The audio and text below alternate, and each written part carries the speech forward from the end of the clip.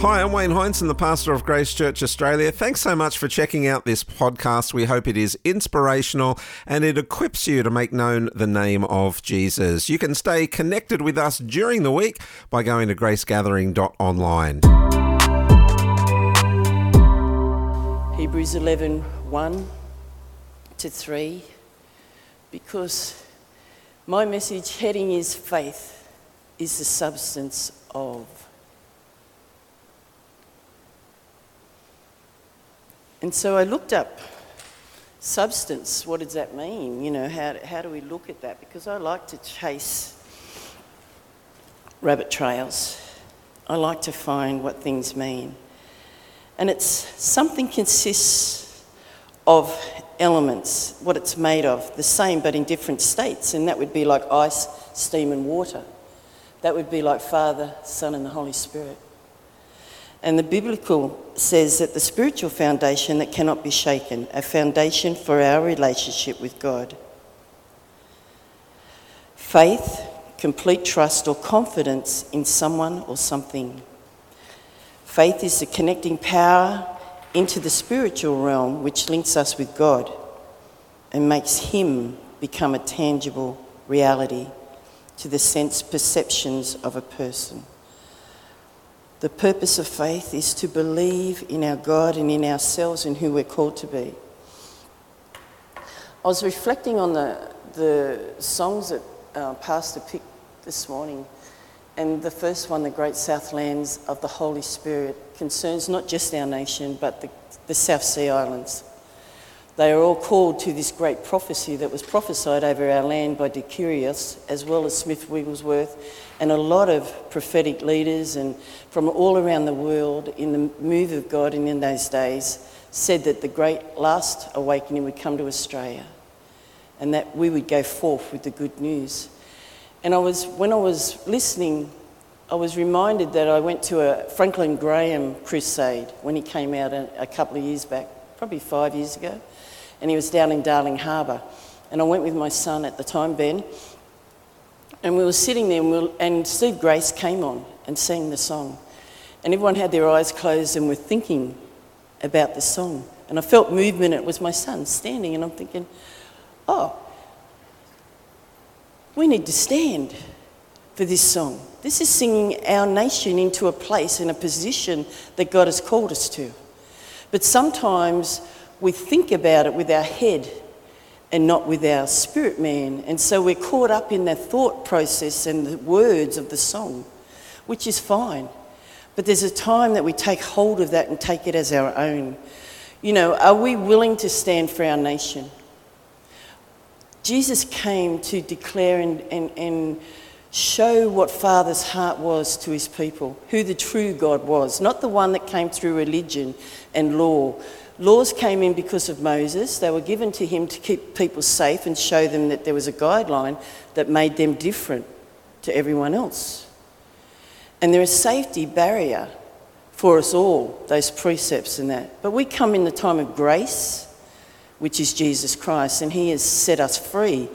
We come out of a place of Egypt, which is our sin, the same as they came out of Egypt.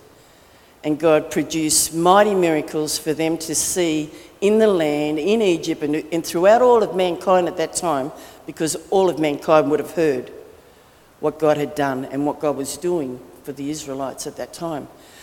Well, we moved to our time, and we're in a spiritual battle. And if you, amen? Woo! Hallelujah. We are in a spiritual battle. And so I was reminded of that when I was listening to the song here about standing up for our God and who he is. And then, because I've picked this subject, it's so big and so vast, I'm only going to break in a small part of it. The substance of our faith. What is it based on? Is it based on our history? Is it based on our inheritance of our gospel, of our family lineage? Is it based on our experience? Is it based on the Word of God in its fullness, with Holy Spirit equipping us and empowering us and enlightening us with the truth of God's Word? Or is it based on the Word where we walk in law because without the Spirit, it will kill the letter of the law, the word. That's what it says. So I'm just going to read out. I've got 3 versions here because I haven't got them to put up. So Hebrews 11:1 says, "Now faith is the substance of things hoped for, the evidence of things not seen. For by it the elders obtained a good testimony. By faith we understand that the worlds were framed by the word of God, so that the things which are seen were not made of things which are visible." So that is the New King James Version. I'm going to read out of the Amplified. Now faith, and this is verse 1 to 3. Now faith is the assurance, the confirmation, the title deed of the things we hope for, being the proof of things we do not see and the conviction of their reality. Faith, perceiving as real fact what is not revealed to the senses. For by faith, trust, and holy fervour born of faith, the men of old had divine testimony borne to them and obtained a good report. By faith, we understood that the worlds during the successive ages were formed and fashioned, put in order and equipped for their intended purpose by the word of God, so that what we see was not made out of things seen, not made out of our own thinking, like Babel, the Tower of Babel. Mankind said we will be like God if we come together in unity and we build this to the heavens. And God said, this is not going to happen. Because this is like the tree of good and evil, and they think they become God. And this is the whole thing that has happened through the generations since the beginning. God created a perfect garden. He created Adam and Eve. And we are the only created thing that God made that are made in his image. That's in Genesis 1, 26, 27, where it says that we take dominion over what God has given us. He gave Adam the right to choose the names and the understanding of what it meant for each creature that was created, and to have a wife that he would become one with and be the force or the authority in the earth. But they gave it away through the things, that the 3 things in the areas that we will always be tempted by the devil, because he's got no new plan, it's always the same. The lust of the flesh, the lust of our eyes, and pride. And all of those things worked in Eve, regardless, that she didn't have that full understanding of a relationship. Adam did. But they still worked in her. And they were the 3 things that when Jesus, baptised by John, and remember, Father, Son and Holy Spirit were together in that picture. Father spoke, Son came up, dove came down. There was a Trinity in that position. And Jesus was led into the wilderness to be tempted for 40 days. And in that place, the words that came from Satan to Jesus were those: the lust of the flesh, the lust of the eyes, and the pride of life. But he overcame that. And it says, this is really important, that when he came out, he not only came out in power, he came out in authority. He didn't go in with authority. He went in with the power of the Holy Spirit leading him. But when he came out in power and authority. This is what God has given to us if we can have faith to believe, obey, and follow the word. The word, there's lots of preachers when they speak, they say stand up for the word, because the word is who? Jesus. If Jesus was in the room, would you stand up? So a lot of people honour the word when it's spoken. And they will stand up to hear the word because they believe it's Jesus that is spoken right now.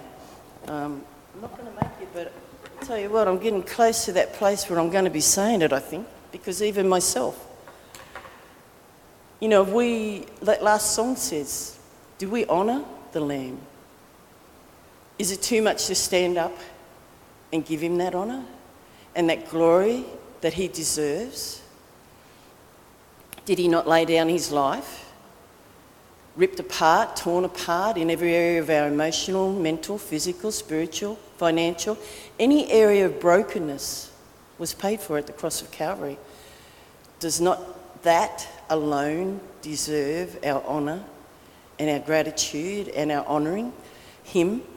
And then the blood that was poured out, that blood, that precious blood that cleanses and heals and delivers, sets free, covers, gives life to, honours us. Honours us. We are fallen men in a fallen world, and yet God honours his creation and made a way for Jesus to come, pay the sinless sacrifice for us, that we would have a choice. Before that, there was no choice. It was all about sacrifice of the lamb and the goat and paying homage and tithes to that religious system. We're in relationship. We have the only religion, if you want to say it that way, where we have a Father, a Son, and a Holy Spirit, and that is relational to us, calls us a child of God, and we don't have to work for it. He's done the work. We just have to receive it and believe it. And that's the challenge that we all have, is our belief system. Because when we come from brokenness, our land was built on our indigenous, and then they were stolen from, and then our prisoners that came out, and all those things that meshed into the behaviours of our land and nation. You know, I'm not saying there aren't good people or were good people or are still good people. They are there. But without Christ in it, we'll always have this grounding that goes back to some other place, not back to glory, to him as the one. So, hallelujah. So in the Passion, 11:1 says, "Now faith brings our hopes into reality and becomes the foundation needed to acquire the things we long for. It is all the evidence required to prove what is still unseen.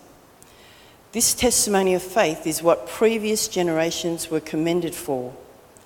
Faith empowers us to see that the universe was created and beautifully coordinated by the power of God's words. He spoke, and the invisible realm gave birth to all that is seen." So when we read the book of Genesis, where it talks about the Holy Spirit hovered over the darkness, it was God's word that went forth and brought life and light. So the world was framed by God's word. This word is ours to frame our world. This word, we can frame our circumstances, our situations, our hopes and our dream, our wayward children, you know, our prodigals. I was a prodigal. I didn't know Jesus the way I know Jesus today. I've come into that relationship with him when he reached out to me when I thought I'd done everything that I could do to be good and everything, and realised there was still something missing. I didn't know what it was until Jesus came in, and I knew then that's what was missing. God created us to have a space for him in our spirit that comes alive to him when we ask him in. So anyone who doesn't know Jesus, you have an opportunity to come to know that God.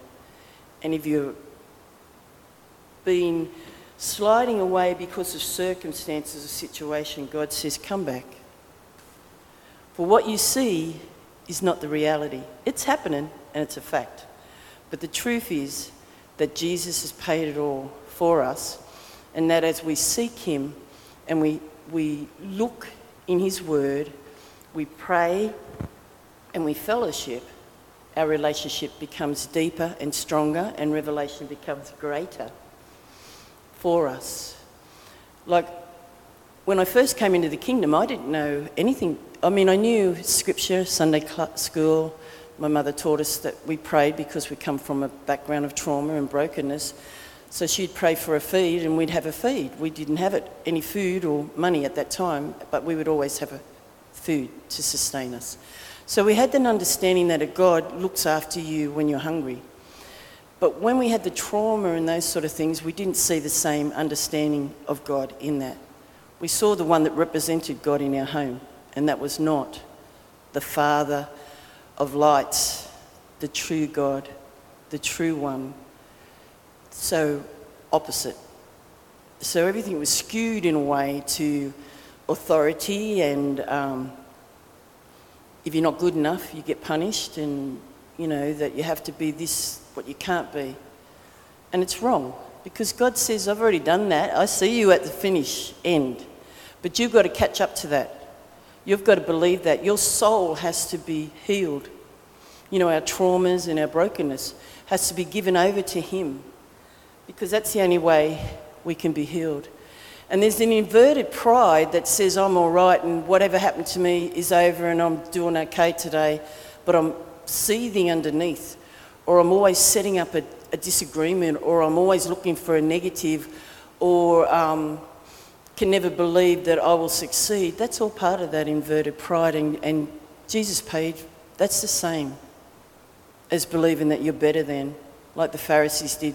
You know, in Matthew 18 it talks about where the tax collector comes in, the Pharisee's there, and he's like, I've done everything that you need me to do, and I'm not like him. He over there is on his knees, he's beating his chest saying, I'm a sinner, please forgive me. And Jesus said he goes away forgiven. He's the one that was blessed, not the one who's in religious garb and looking so high and almighty but has no time for his brother or sister on the byway like the Samaritan. Our God is an awesome God, but circumstances and times have made that shaky ground for most people. You know, it's been weary in the doing and staying faithful to the cause. And, you know, even fellowship, there's been times when there was no fellowship other than online, which was awesome, you know. Some people say, I'm not doing online. Well, why not? Because we're still staying with the body connected to the King. And, you know, we all love it when we come together. We all love being with one another. There's no denying that. And we're called to fellowship with one another. We're called to be the brethren, and that God, you know, commands a blessing when brethren dwell together in unity. The unity thing isn't really being big in the world. We've gone into our small spaces to make our kingdom smaller than the kingdom of God because of fear, because of doubt, because of brokenness. You know, I was sitting outside today and I heard this saying and I thought, that's unusual, Lord. It was good grief, you know, Charlie Brown. And I thought, good grief? Is there a good grief? Grief's not good. And yet God dropped into my spirit, sorrow may last for the night, but joy comes in the morning. There is a good grief in Christ, in our losses, in our brokenness, in our disappointments. There is a good grief because we have Jesus as our Saviour. Hallelujah. So, in part of that talks about those men of faith that held their confession. Abraham, you know, he was called out of the land that he came from. Now, they were sinners. They weren't godly where he was. Just because he's in the Bible, it didn't start there, you know, because there was no God in the land. Everyone was doing their own thing, and they were either being good because they thought good was good, or they just did whatever. And God called him out to be the father of nations, you know, generations. He showed him the stars and the sand, and yet there was no children in his house. You know, he comes to him at one time and says, well, I've got a servant that will take on this. What's happening? You promised something. And God said, yeah, it's going to happen, but not in your time. It'll be the right time, because in that walking his faith out was where it grew and he trusted. I mean, if we look into the background of all these people that are in the Hall of Faith, when we read the big picture, all of them failed. We all fail. We're all not in faith all the time. You know, we get distracted, we get wobbled off course when we have something that serious affects us. But God says it's just one word to come back into that place. Trust me. And these are the things of our faith, our 101 things that we need to strengthen in these days, because more's coming. Yes, there is more. We're in like a lull place. You know, we've had the COVID and we're in this place where we're starting to gather and starting to strengthen ourselves. But each one now has to dig into the word for themselves. To hear more podcasts from Grace Church Australia, make sure you subscribe and stay connected by going to gracegathering.online.